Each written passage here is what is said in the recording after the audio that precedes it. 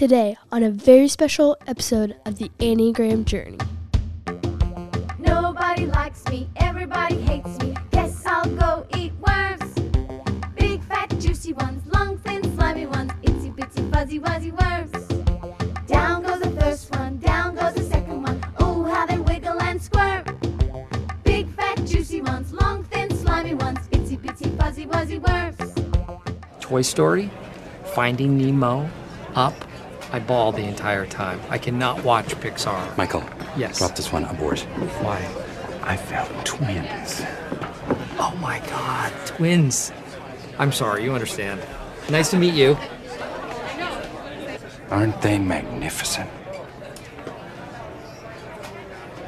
They're men, Dwight. I love finding a good set of twins. Something is wrong with you. I deserve good things. I am entitled to my share of happiness. I refuse to beat myself up. I am an attractive person. I am fun to be with. Daily Affirmation with Stuart Smalley. Stuart Smalley is a caring nurturer, a member of several 12-step programs, but not a licensed therapist. I'm going to do a terrific show today, and I'm going to help people because I'm good enough, I'm smart enough, and doggone it, people like me. Hi, Joel and Suzanne. Hi, my name is Art Wimberly. Hi, my name is Lauren. Hey, Suzanne, my name is Brad. Hi, Suzanne, my name is Chelsea. Hi, my name is Mark. Hi, my name is Sarah. Hi, my name is Nicole. Hi, my name is Rachel. And hi, my name is Joel. We're good enough, one of us is smart enough, and doggone it, people like Suzanne Stabile. We've got a Q&A episode today on the Enneagram Journey podcast that was recorded with a small live audience on the table. That's LTM's online subscription service, if you aren't familiar with it. Some of the topics today is typing between 1 and 4, question about chaining from a 9, tips for couples who share the same repressed center, and what is Suzanne's favorite Thomas Merton book, and of course, so much more. Before we get to the episode, it's plug time. We are so close to being in Kansas City that we can almost taste the barbecue. Suzanne will be at Resurrection UMC June 23rd and 24th. Come and join us. Relationships in the Enneagram with the Godmother, Friday night and Saturday. You'll find the link on the LTM website and in the show notes. But if you want to explore the Resurrection United Methodist Church website, head on over to resurrection.church. Tickets for this event are only $30, and there's an optional dinner on Friday night. So many people reach out asking for help finding an Enneagram community. This is one of the best opportunities to do that. Explore the paths between us with the relationship guru, Enneagram Godmother, and our friends at Resurrection UMC in Kansas City, June 23rd and 24th. Maybe you're saying to yourself, that weekend doesn't work for me and I can't get to Kansas City, but I really want to see some top shelf Enneagram teaching and find some community, and most importantly, first weekend of August is in my wheelhouse. Well, we've got you covered. The 2023 Enneagram Boot Camp in Dallas, Texas is August 3rd through the 5th. Naming and navigating your experiences with Suzanne Stabile and LTM, utilizing Enneagram wisdom. One of the cool things is that people know the first weekend each August this event is happening, and so many people have built community through the connections that they've made at this event. In Dallas, August 3rd through the 5th, Thursday, Friday, Saturday. Visit lifeinthetrinityministry.com or find the link in the show notes, the 2023 Enneagram Boot Camp. If you can't be there in person, you can join us online, and replay is available for all registrants through the end of the year. 2 great opportunities for Enneagram growth. Until we see you in Kansas City or in Dallas, we hope you're well, and we hope that you enjoy today's Q&A episode. All right. Look at me. So tall. I am taller. All right. Well, why don't you check in with everybody first? Hey, everybody. Yeah. It's kind of a gray day in Dallas. We had a really good weekend this weekend with our Enneagram cohort. The Reverend, as Joel calls him, and I are working on some things that we're going to do together. All good. We just did a really interesting recorded a podcast with an 8 and a 1 who are married. We'd never done that before. That was really good. Yeah, I thought so too. So, I mean, I was surprised by the 8-1 combo, the outcome of that was a surprise to me. I expected it to be more different. Yeah. I expected them to be more different. And they've done a lot of work. Like they've got a therapist and they keep Sabbath and all that. But still, yeah, 8 is strong, and 1 is definitely the 4th aggressive number. We got good mornings and good afternoons from Georgia, from Washington. I think that someone's in England. Yep, Karen in England. It's warm and sunny there. Shout out to Sue, Nicole, Parker, Lori, Everett, Lydia, Melissa. Hello. I think we're going to open up with Melissa's question that she submitted on Instagram. But yeah, hello everyone who's joining us. Anthony Williams, good to see you. So Sue says, I'm married to an 8 and I'm a 1. We've been together 36 years. So there you go. You'll like this podcast. It was a great podcast. Yeah, it was. Well, let's jump into it then. And people, I'll be monitoring the chat. Okay. This will be the audio of this will be a future podcast. And anything else I'm missing? The video will stay up, so if you have to duck out later and you're like, oh man, I wanted to hear the thing, the video will be here on the table. That's the magic of it. And the audio will be on the podcast. So thank you for being here live. That is super important and helpful for us. Well, it's essential. Yeah. All right, question number 1 out of the chute. And we've also got some audio questions that I'm going to try to play as well. But what's the difference from when a 7 moves to a 1 in stress and an 8 in unhealthy 8 space?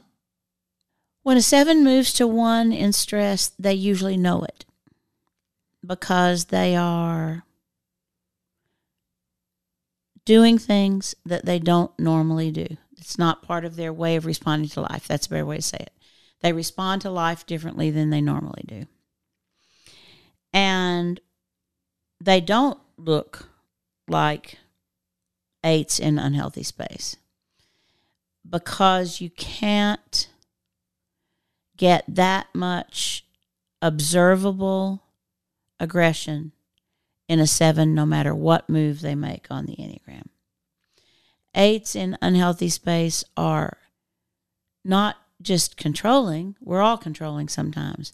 They are going to control their surroundings, which is a different energy.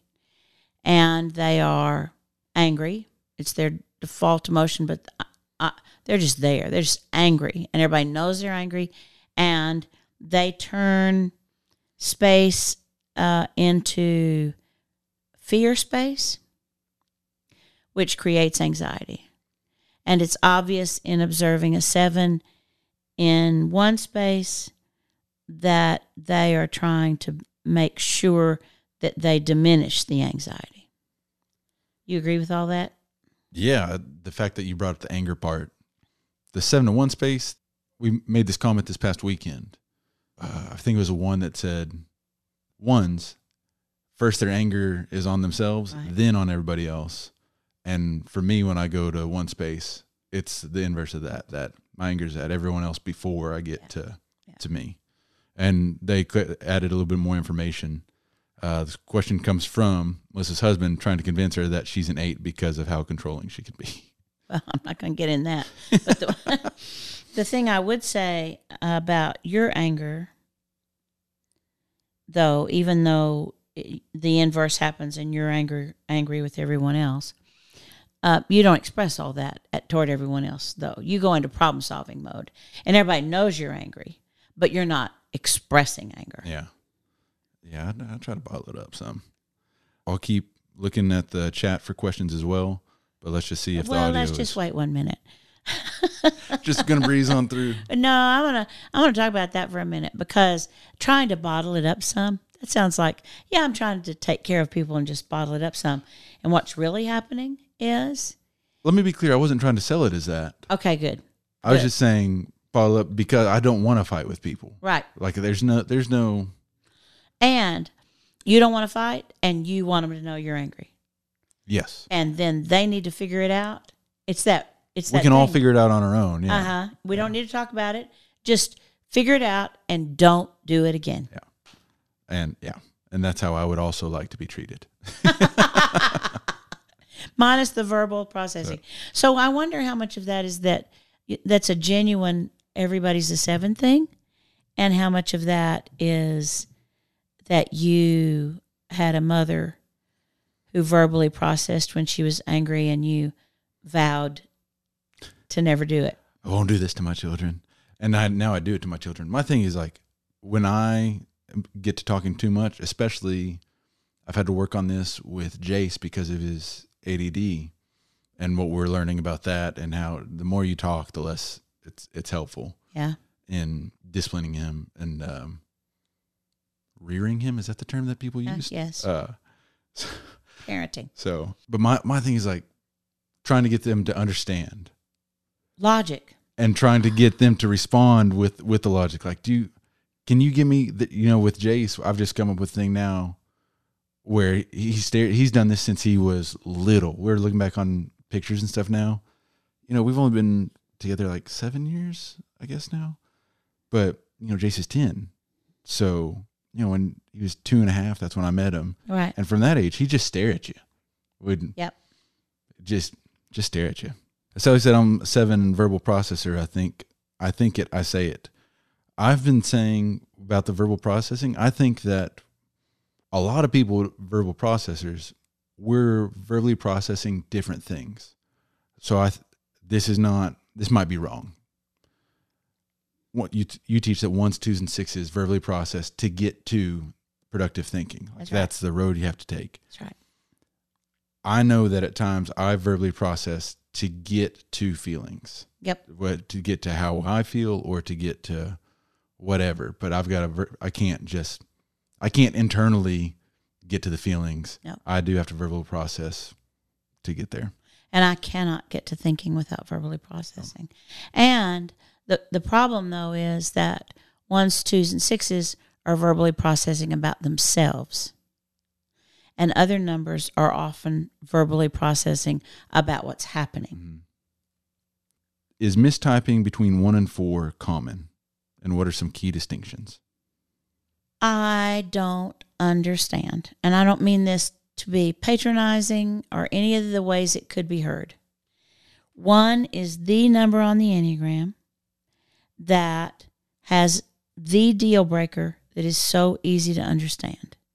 And that is, if you have an inner critic who never gives you an atta girl, and you've had all your life, and it's just telling you the things you get wrong, that you don't accomplish, that you do poorly, that you shouldn't have done, all of that. 4s don't have that. No other number has that. And so I'm not unhappy with 1s because they struggle with that. I'm not even frustrated with 1s that they struggle with that. I'm anxious to understand that. Do you think that in society, so many people relate to oneness and one teaching because of all the negative self-reflection that we as a culture have? And the fact that everyone has, except for, or no, I've read this somewhere that not everybody does have an inner dialogue. Right. But I think most people do have an inner dialogue of some sort. When I read that not everybody has an inner dialogue, that was mind blowing. I was like, what? When I read it, I thought, I want to be that number. So I love the inner dialogue. Yours is very entertaining. Mine's shaming. For me. But the thing I want to say about that is, if we talk about 4s, you remember when y'all were younger, much younger, I guess, and there was this saying that went around for a while. He's just gonna go sit in the corner and eat worms, or do you remember that? I'm having deja vu. Go on. No, I think and I think in my deja vu, I think that's a saying from when you were a kid. Oh, wow. Well, I wasn't a kid, but maybe from earlier in my life. Anyway, I'm sorry about all that wasted time, but what I would say is 4s are not listening to a critic that is telling them they're bad and wrong and that they don't get things right. They are in inner dialogue with a voice where they are talking about the fact that people don't get them and people don't understand them and people are not fair with them and they can't figure out how to do life to make it work. there's a mutuality that isn't like a parent-child thing, which is what ones get.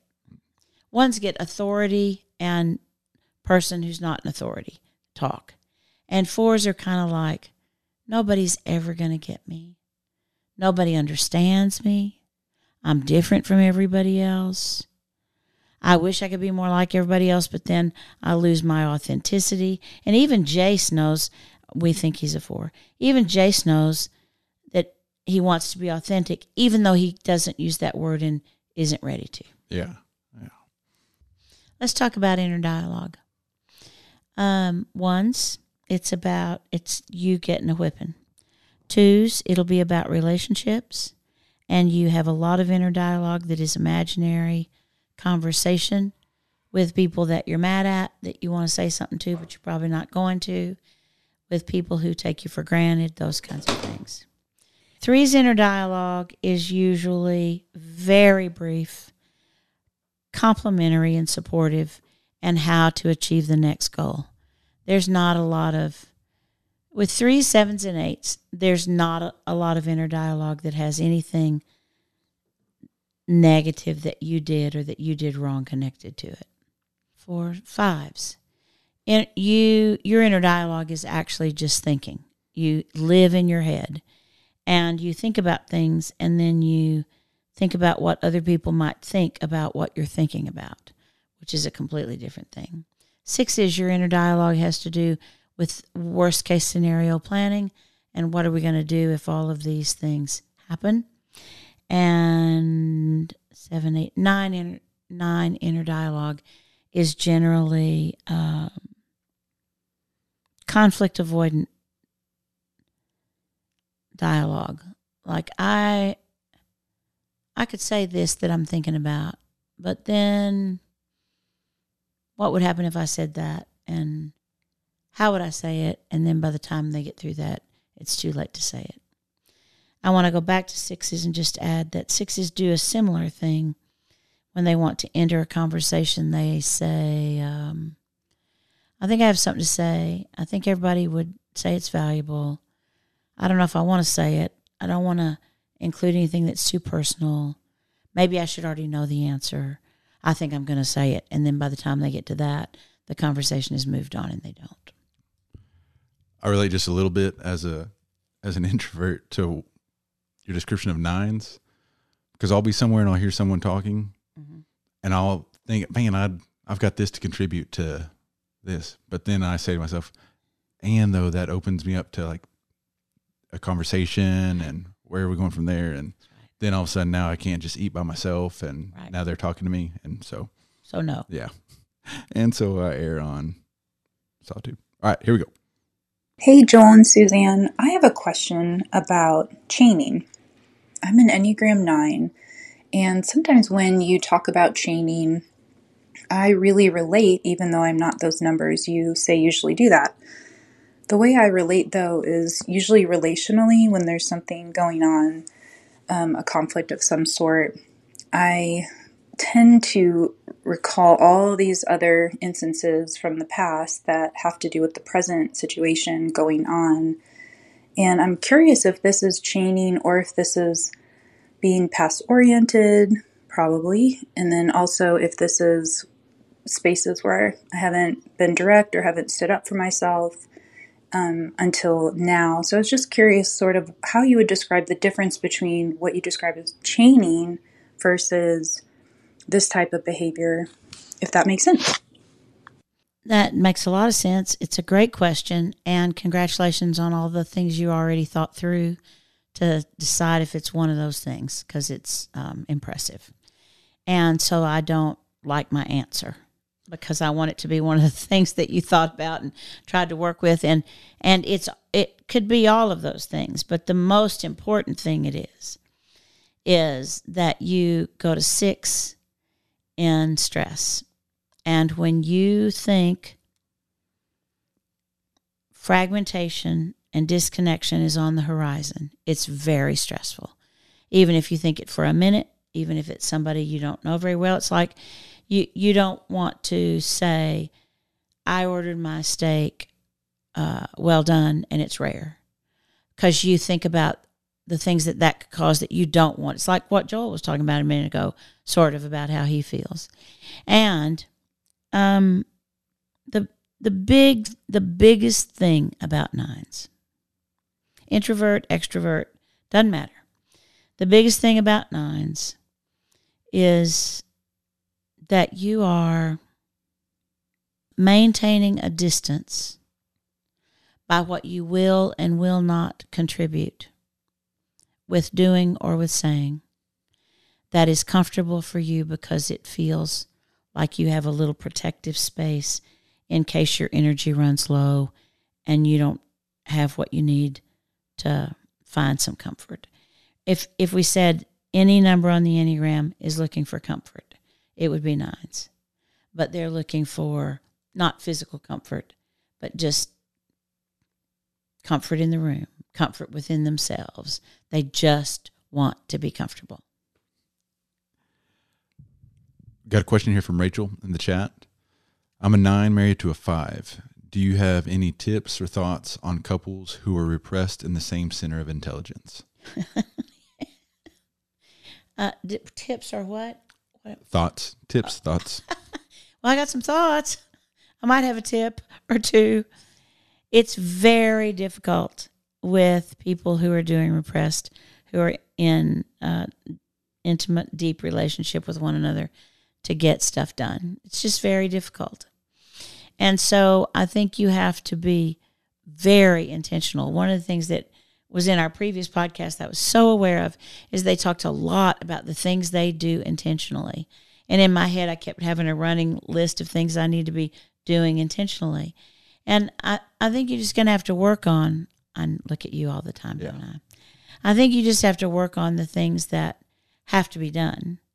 And then you're going to have to keep a list. And I don't know, it's almost like if you have a list somewhere in the kitchen where you pass it all the time of things that need to be done, and you each just take one. And I think you'll find that in those two numbers, you're better suited for some tasks than others. And if you get that done, then you'll be farther down the road. That orientation to time and doing repressed thing is tricky. And we've talked about this here on the table a lot. Orientation time is such an underrated aspect of relationships and Enneagram work. Everything. That just getting the timing of things and lining up timing and understanding the other person's timing. You know, we've talked about, or I've shared about how I've learned, and Whitney and I have learned in our relationship and our learning. It's not easy. That I can't get the answers to the questions I have there on the spot. Right. And used to be, especially at a younger age, not in our relationship, but in any relationship, like that, I've asked these questions and you don't have the answers, and therefore I'm justified, whatever. Right. And now it's, you know, she's pointing out like, I can't answer it right now. Right. You're asking these questions that don't even address at all what I'm upset about, right, or the issue that I'm coming from. But haven't getting the timing of, she's got to come back because of repressed thinking, because of all this stuff. And I've got to come back to the present moment, and I've got to be okay with going back to the conversation. Dad's the same way. You know, I want to get it done now, and I want to get it handled, whether it's positive or negative. And he has to think about it. And I don't, it's like, what is there to think about? This is what we need to do. Well, that was one of the big things that I took away from one of the many things that I learned during the pandemic. Billy talking about with Joey, how before the pandemic, when they had a fight, he, got to leave. That's right. And go to work and prepare himself and like get his answers ready, get his questions ready, I'm getting madder at your dad by the second. Getting worked up. I'm sorry, Dad. And, during the pandemic when they were, quarantined, if he went to another room, Joey followed him to the other room. Absolutely. I followed Dad to the car. And referencing the conversation that we just had with Sandra and Carl, hearing Sandra talk about the need for like the intensity and asking for them, and her saying like, "Oh, come cuss at me some," like let me have something. Yeah. It's just, and they need time to come back with that. First time I followed Dad to the car, I was in my nightgown. Car was out front of the house that we lived in. It was a parsonage. And I followed him to the car, angry at him and wanting to finish the conversation. He just drove off. Yeah. Oh, I am whipped up. I'm sorry, Dad. So sorry. But the thing I want to say about that is, what's the motive for that? And for Dad, the motive is, if I respond right now, it's going to not serve us well. And I asked him early on what that was about, and he said, I'm not afraid of very much about myself. The one thing that he was afraid of that is inside of him 40 years ago was anger. And I bet the same's true for Whitney, because she's a 1 and anger's just right there. I think the rest of us, when we get angry, we don't have any idea what it would feel like if we got angry before we decided to. Yeah, when you talk about scratching the surface and it just being there. Mm-hmm. And same with fear and shame for the others. Yeah, and Dad's orientation to time, at least in 9s, is to the past. And so he can't get angry without it being in his past. So then it comes up the other, you know what I'm saying? Mm-hmm. Yeah, messy. All right, well, what then is the best way to initiate conflict with a 1? Well, I think the best way is for you to do your own work inside about what you know about 1s. And that is that they already think they're bad. They already have a critic that tells them that they're doing things wrong. And the reality is that if you initiate some kind of conversation that's conflictual with a 1, it's going to have to do with the 1, not you. And I think you have to keep in mind that you're agreeing with the critic when you do that.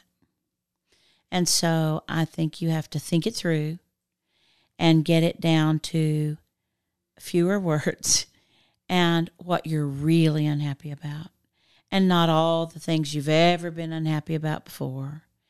And and I've really worked on this over the years with y'all as children. I didn't do well, and I didn't do well with Dad, not bringing up the past stuff that matches this stuff. That's a chaining thing that everybody does, but it's a gotcha. You always do it, so you're going to do it again. I don't know why I expected you to not do it again, because you did it that time. 1s just can hardly breathe under that kind of. And remember, when you're talking to a 1 and you are, it could be conflictual, their critic is in the conversation. It's hard. And you have to have conflict with 1s in order to have a healthy relationship. Yeah. Hi, Suzanne and team. I'm an Enneagram 6, and I'm very aware of my habits of unproductive thinking. The rumination, the worry, the anxiety, the rehearsing, as well as a orientation to authority, needing to have authority's approval before I can feel ready to move forward on something. I'm a phobic 6. And I'm wondering if you have any any advice or skills, tools to use that could help cultivate a self-directedness for a 6. Is it even possible for 6s to be self-directed, given these common things around 6s? I would love to hear any thoughts you have. Thank you so much for what you do. Bye. You know what's happening today, Joel? I'm just so proud of everybody. We now have created conversation where people come on the table and say, I've already done this and this and this, so now what do I do? Mm-hmm. And that was the goal of the way we teach Enneagram. So I'm so proud of everybody and all the stuff. Self-directed 6, that has to do with orientation to time, because you're oriented to what's right in front of you. And so I'm with you. I'm not as It's not as hard for me as it is for you because I don't have the self-doubt that you have. But I do the same thing, and that is we make a plan for ourselves for the afternoon, for the day, for the appointment, and then we don't stick to the plan because we let the other person who's in front of us or the activity or whatever's happening take over, and we give ourselves to what's happening outside of us rather than having the boundaries and the discipline to go ahead and do what we had planned and what needs to be done. When that happens, I'm going to come back to that, but when that happens, then the next thing that happens is you still have to get done the things you were going to get done that you got sidetracked about. And then you end up being tired. And the tireder you are, the less opportunity you have to be on top of things and be self-directed. So here's 3 things. Start with this. 2 things you have to do internally and 1 thing you have to do externally. First thing you have to do is have a mantra where you say, I trust myself. You can add to it if you want. I make good decisions. I am a successful human being. I trust myself. The second thing that you have to say to yourself, and it's really important, and it is self-affirmation about the fact that you matter. As much as anybody else, you matter. And that means your schedule matters. And that means what you have to get done matters. And that means you got to get it done because the people who matter the most to you are important. And if you don't somehow, like I'm sitting up taller when I'm talking about it, if you don't somehow own the value that you have, then you just give yourself away. And the reason I'm so passionate about it is, so do I. It's just I have to give myself different messages to say self-directed. And finally, I would say that in our world, if you are other referenced, people think you're so nice. I hate that word, by the way. And you're kind. I don't hate that word. And you're generous and all the things. And the answer to that, often I'm sure about you, is that you are. The question that I'm beginning to work with over and over, and it's really getting me, and so I'm asking you to join me because I think it'll help you, is when I start to lose my way and I'm not doing what I had planned to do for the day and I'm giving myself to somebody or something else, I've started to ask myself in my head, okay, this feels good. What am I saying no to do this? And that's become a very big question for me. And I think it's a very big question for 1s and 2s and 6s. I want to provide a song. This is on the fly. I didn't know that you were going to answer with all that stuff about, step 1 and step 2. Yeah. Get ready. Affirmations are positive statements that help us to challenge and overcome when you're not feeling good and have negative thoughts. So repeat after me. Come on, everyone. There is no one better to be than myself. There is no one better to be than myself. Today is going to be an amazing day. Today is going to be an amazing day. My feelings matter. My feelings matter. I get better every single day. I get better every single day. So yeah, she might check out that affirmation song by Snoop. Well, it's really good because all those things are correct. And the thing, I'm not all into Snoop, but the thing I like about that is that if you don't verbalize it and you're a 1, 2, or a 6, then it will be gone by next week. Well, speaking of 2s, got a question here from Dell on the chat. As a 2, my whole life doing for others, I feel like I'm doing those things because I want something back from them, whether it's attention, connection, etc. And I don't like that. What can I do to not do that? Ick. Well, I have some real wisdom for that because I do that too. So perhaps you've never heard me talk about this thing that I've been doing for, I don't know, maybe 20 years now, maybe 25. When I move towards someone to do something for them, I ask myself, Why am I moving toward this other person? That's the first question.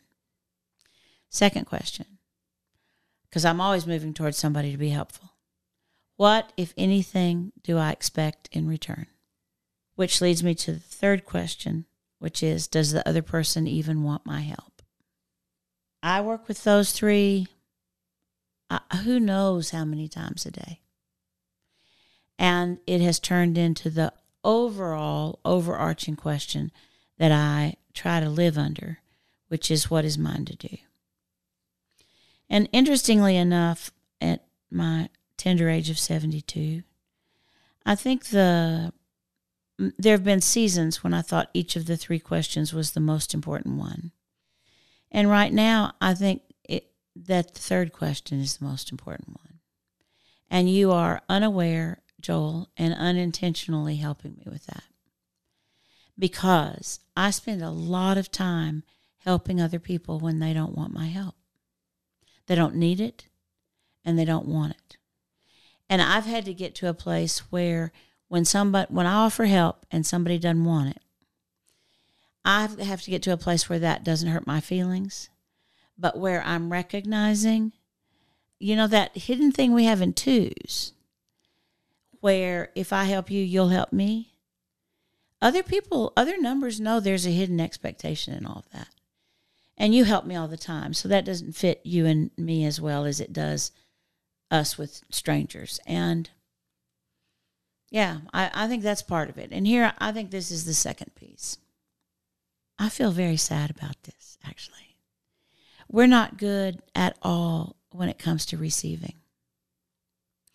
And that's a control thing, sadly. I feel like I'm in control when I'm giving, and I feel vulnerable when I'm receiving. And the more I age, the more I'm aware that I'm going to be doing less helping and more receiving the older I get. And I've got some work to do. I have an Enneagram question that you can say that I think it's pretty personal, I think. Okay. And if you're like, I don't want to talk about that right now, or ever, or you're wrong, Joel, all the things. Thank you for giving me all my options. Yeah. I notice in you, and I'll give two examples, one from today and one from your teaching. Do two things, helping others when not asked, all that, when they're avoiding their own feelings and emotions about something. Yep. So you came in today and you were very upfront about it. Like, I got a lot going on. Had a good day. Yeah. And I was like, yeah, that's okay. And then you tried to do things for me that you don't need to do, right? That I don't want you to do, yeah. And so on. And then to use an example from your teaching, the going across to the hotel after knocking on the door of your birth mom, yeah, and trying to help the valet. Yeah. That doing isn't included in here, in what they said, doing to get something back, right. It's a doing out of avoidance. Yeah, that's golden, Joel. And I'm so glad you said it. And that will now be the third of my 4 questions. The fourth of my 5 questions now, I guess. Because I already had 3 plus what is mine to do. So that'll be number 4. That will be number 4. And I'll tell you a little bit about why that's such a gift for me right now. I am teaching an Enneagram and Family Systems cohort with Dr. Andy Stoker, and he is a family systems scholar. And anybody who's adopted has challenges that come just because you're adopted with doing family systems work. Our son BJ and his husband are adopting out of the foster system. And my adoption stuff is everywhere around me. And I'm tired of it. I'm just tired of it. I want the parents I had. I don't want the parents that didn't want me. I'm just tired of all of it. And yet, I have a word and a gift to speak into the adoption and fostering community that I kind of think is mine to do based on my own life experience and our family. And this is you're right, it's very personal, but that's really triggering me right now. And I'm just trying to avoid feelings wherever I can in some moments, in some spaces, at some times. And for me to teach for 3 days right now, there's no possible way for me not to have a space in there where something has brought up a feeling that I don't want to have. What do the rest of us do when we're in that situation, when we recognize that that's happening with it too? Yeah. Like what's It could either be do nothing or let them do something for you. And I think you would have to have some awareness of all of that. On top of what's happening today is my arthritis is giving me trouble. So it's kind for me to offer to go, undo all the stuff and go over there and get your keyboard. And so a kind thing is to say, I don't need you to do that. And yet, as your mom, when you're trying to get stuff done, it feels like it's mine to be responsible. So then the little thing I said to myself was, he's an adult and he's got this handled and he's trying to care for you. So you need to sit here and let him.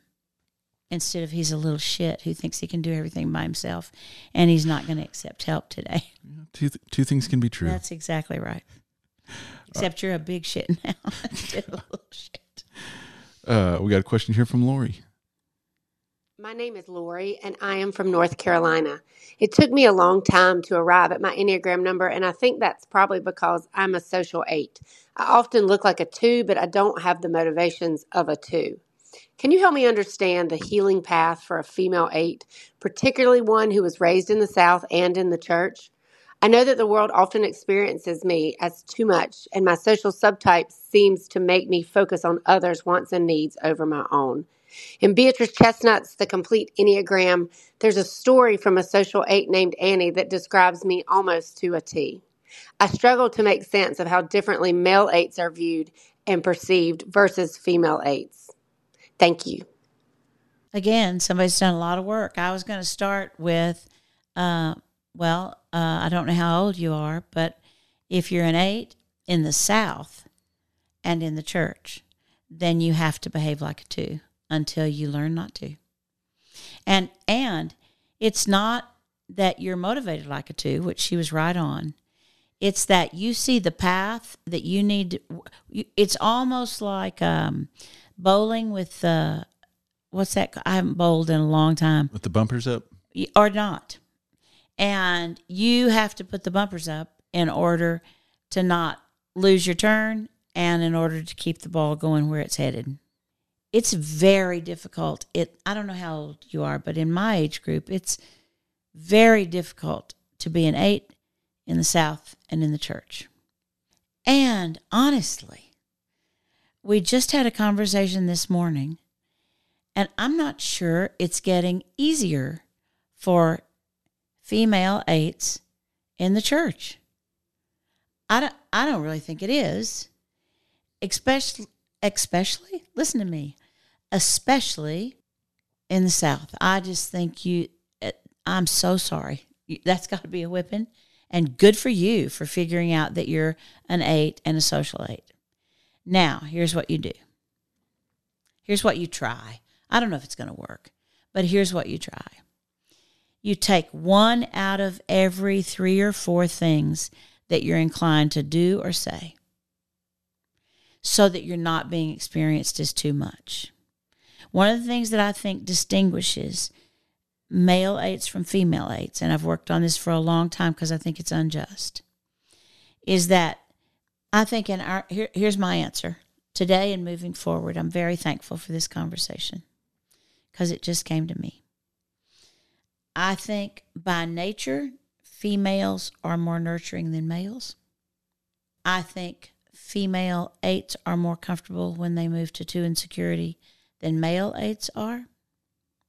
And I think what we're talking about is a new way of looking at that, which would be, I don't think males see where nurturing is required as much as females do, and I think it's intuitive.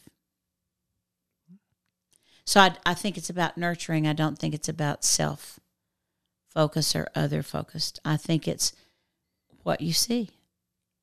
We got a question from Anne. Hi, my name is Anne. I have a question. I am a 100%. My whole life, my only dream that I can ever remember was being a mom and a grandma and having kids around all the time and family dinners and vacations together. I have 2 daughters and 6 grandkids.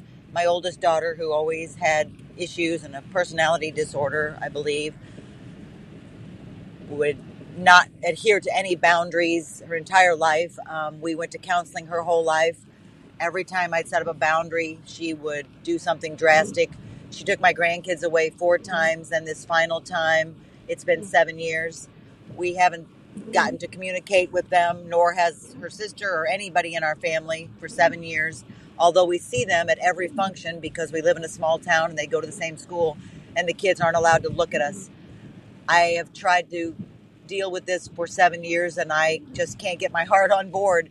Any ideas for a 2 to help move past this? Thank you. I'm so sorry. That must be really, really hard. I think sometimes for 2s emotionally, because we don't know what our feelings are, we work on the wrong thing. Or we try to handle the wrong thing, or we try to take ownership of the wrong thing. And the feeling pillow is right here by us, which we use an awful lot of the time.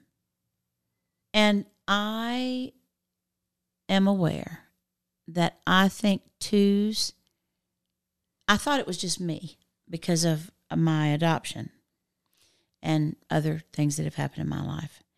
But I think for 2s, feeling abandoned is a real thing. I think the world might not describe it as being abandoned, but we don't work on it as abandonment. We work on it as some of the other things that are around sad. Guilty, despair, depressed, lonely, bored. But right in there with it is abandonment. And right outside of abandonment is ignored and victimized. And what I would say to you is I think that you have to start wrapping your head and your heart around the fact that your daughter has abandoned you, and she has decided to insist that her children do the same, or at least pretend to do the same. And I think I think this is the most important part of the whole thing. I'm just so sorry. That would be so incredibly hard for me. But sometimes it's not about you. And sometimes the work, all of it, is on the other person's side of the fence. And I don't know if that makes it any easier, but this isn't about you. And it would be good if you could work with feelings of being abandoned. You know, my guess is one of your feelings would be, I'm being punished. One of your feelings would be, I'm being denied. Try working with abandonment and accept the total lack of control that you have, because all the work is on the other side of the fence, and you can't do it. You can't do it. And don't let the situation keep you from being you. So be you in this small town where y'all run into each other all the time. Just continue to be you. And maybe someday, some work will be done on the other side of the fence. And I think you're right. I think there's no doubt that there's a personal disorder of personality disorder of some kind. And you can't fix that either. Tough question. That was, or tough situation. Can you talk to, is there a way for 9s to intentionally access the 3 space to get things done and prioritize? Sort of. One of the things, the way I talk about that when I'm teaching is this. If you learn when you're stressed to choose to go to the healthy side of 3 instead of the unhealthy side. Just 9-3 security move? Yeah, I'm sorry. Tell me the number. We're 9 going to 3. We're 9 who wants to go to 3. 9, yeah. The question is like how to... Got it. Yeah. Got it. I'm sorry. Sorry, I was thinking about that last question. Yeah. It's all good. When you're a 9 and you want more 3, then what you have to do is when life is great and things are lined up well and you know you're behaving in 3, then you kind of have to take a breath and say, what is it about this that's different than just me in average 9 space? And you may even want to journal about it. I know 9s hates a journal, so I'm not putting some big burden on you, but just be thoughtful after you've been in good, secure space about how you were and who you were. And just start to be aware of, I have more self-confidence in that space. I have more determination in that space. Because what I'm teaching everybody is either move that you make. If you can go to the healthy side, you can bring back with you behavior that serves you well there. And it can become part of your everyday way of being in the world. But you can't do that unless you've experienced, and you're kind of going to pack it up and bring it back with you. All right, we got a question here from Erica, and then we got time, I think, for about one other question. And then we're running out of time, and then we'll do it again. Yeah, we'll come back. Hi, Suzanne. My name is Erica Shoup, and I have a question about twins and the Enneagram. We have identical twin girls who are 12, and we believe they are 2 and a 9. And I'm wondering how the dynamics of being a twin plays into their Enneagram type. We've listened to almost all of your podcasts, and I haven't come across anything about twins yet and how that can affect or change things, I suppose, mostly in the relationship between themselves, but I suppose with other people as well. Thank you so much for your insights. That's such a good question. Thank you. We actually have several sets of twins around us. So I think I can, after a lot of years of thinking about twins and encountering people on the road, mostly who are twins.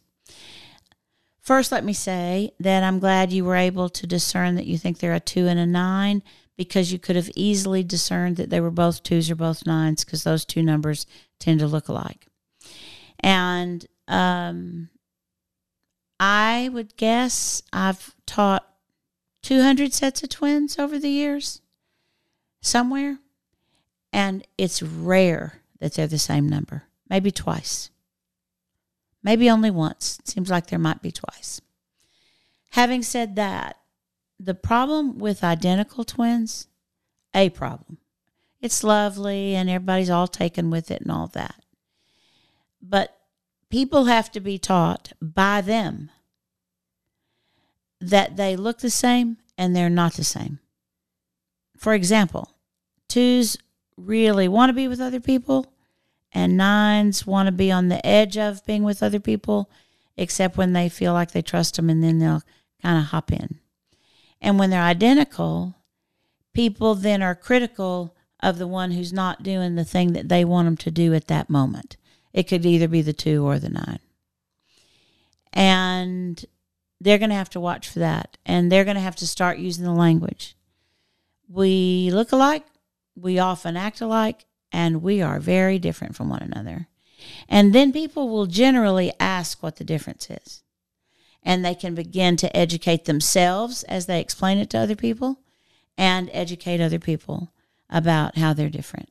And then they can actually capitalize on both. Because those numbers are so much alike, 2s and 9s, I don't think it will ever be a problem in their relationship with each other. But if they were an aggressive and a withdrawing number, I think it could be something that would have to be addressed. Suzanne, do you have a favorite book by Thomas Merton? Yep. I have a favorite book about Thomas Merton. The favorite book about Thomas Merton is Follow the Ecstasy. That's it. All right, Such a good book. What is your favorite writing by Thomas Merton? The one right next to it. What do we got here? Thomas Merton Reader. The Reader? And here's why. Thomas Merton is so deep that one can read about Thomas Merton to understand his life, which is what Follow the Ecstasy is. But to read Thomas Merton it's like every sentence is so deep. I don't have it here, I don't think, but I've got it at home. There's a whole series of these pocket books, and it's the pocket Thomas Merton book. So it's just that's great. They pulled the gold because there's so much, and it's so yeah. The reader does that some too. And the third favorite is Conjectures of a Guilty Bystander. And I think that's because I grew up in the 60s, and I think that's because that was a thing. I held it up too quickly last time. So. I relate to Conjectures of a Guilty Bystander in many ways as a baby boomer. I would say that. There we go. A 6 in our Enneagram Journey class wanted me to ask what your phrase means. Doubt shuts people out. When you are in relationship with people. Real quick, that's from Elizabeth, not from me. Sorry. Now go on. When you're in relationship with people and you have reason to trust them and you doubt them, then you're shutting them out. You're keeping them out. Your doubt is so prevalent that it can become habitual rather than intentional if you're not careful. And doubting somebody means that you don't trust them. And not trusting somebody means that there are things that everybody knows that. There are things you're not going to tell. I'm not saying the question's silly. I'm saying when you don't trust somebody. Mm-hmm. We all know that the result of that is you tell them some things but not other things. You're leery of the things they tell you. It's a different energy that's exchanged than when you do. And because 6s doubt themselves and other people, I'm not sure they understand the difference in the energy. And I don't think they understand what people read in what's happening. I think they think they're just in control of what's said. All right, final question, and then we got to wrap it up until next time. It's from Tracy. We touched on this a little bit. I know it's a good question. I know it's a hard question for you to answer. Hi, as a 2, how do I learn how to express and articulate my needs or feelings? My mind is blank whenever I'm asked. I actually think I have an answer for that. I've struggled with that for a very, very long time. I think that I'm learning the answer from David White. So if you haven't heard me, then that's a surprise. Talk about David White and his book, Consolations, and his writing on maturity. But he says that maturity is holding the present, the past, and the future all at the same time. And that had not occurred to me. I've thought about balance in those 3, but not learning to hold all 3 at the same time. As a 2, I'm learning from the past. I'm learning by journaling what I wish I had said. What would have really been the truth if I'd been able to get to it and say it. What I wish somebody else knew about me. The gold for the answer to the question is in the past. And then you got to be able to bring that forward. I can't see it anywhere else. I can't see it in the, if only I had shared it, then this would have happened in the future. That doesn't work for me. I can't find it in the present, but I'm learning to do better in the present because I have found it by looking back. Thank you. Thank you for answering all the questions. It was a good day. Yeah. Thank you, everyone who, again, remembering that this is a podcast, everyone who has sent in questions on Instagram, through the website, everyone who is here on the chat, watching live on the table. Thank you for all the great questions you asked and your contribution. And the chat amongst the people was just great to read also. Oh, yeah. Sorry you missed out on that. Well, I could, I can't do both anyway, so it's okay. But I'm glad it was great. Yeah. Anything you want to? Yes. Real quick, Candace. The replay will be available. I don't know, in a matter of moments. I think it just stays up. You might have to refresh your feed or something. But signing off. Anything you want to? Salutation you want to give? My dad was born in 1903, and he was a doctor, and he started practicing medicine when it was necessary at times after World War II for people to barter for medical care, and he ended up bartering always, and he was frugal because he was a 1 on the Enneagram. My mom was a 5. And when I was growing up, my dad, by that time, they had paid cash for the home they lived in. They had paid cash for every car they ever bought and everything they ever had. Except vacations. And my dad said sometimes they needed a vacation and they couldn't pay cash. And he went into debt, put it on a card or whatever. And I grew up then with this teaching of don't borrow money unless it's for a vacation. Don't pay interest unless it's for a vacation. And we're approaching summer, and we've been mostly repressed in our going and doing for almost 5 years. And I'm sure you're going to get emails where I told people to borrow money. I'm telling you a story about my dad, and I'm telling you that I think he was right.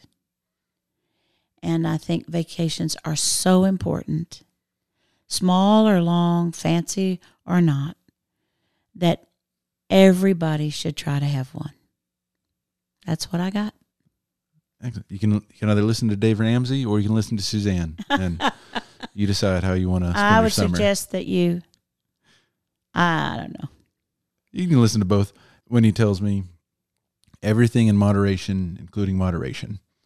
And that's good. That's a good line. It's like sometimes, some people need to put a little bit less on the card and other people need to put a little bit on the card. And yeah, I just think it's time. We need to get away and play.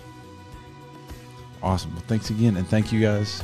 And see you again soon. And thanks, everybody. Set up another time to do this on the table as soon as possible.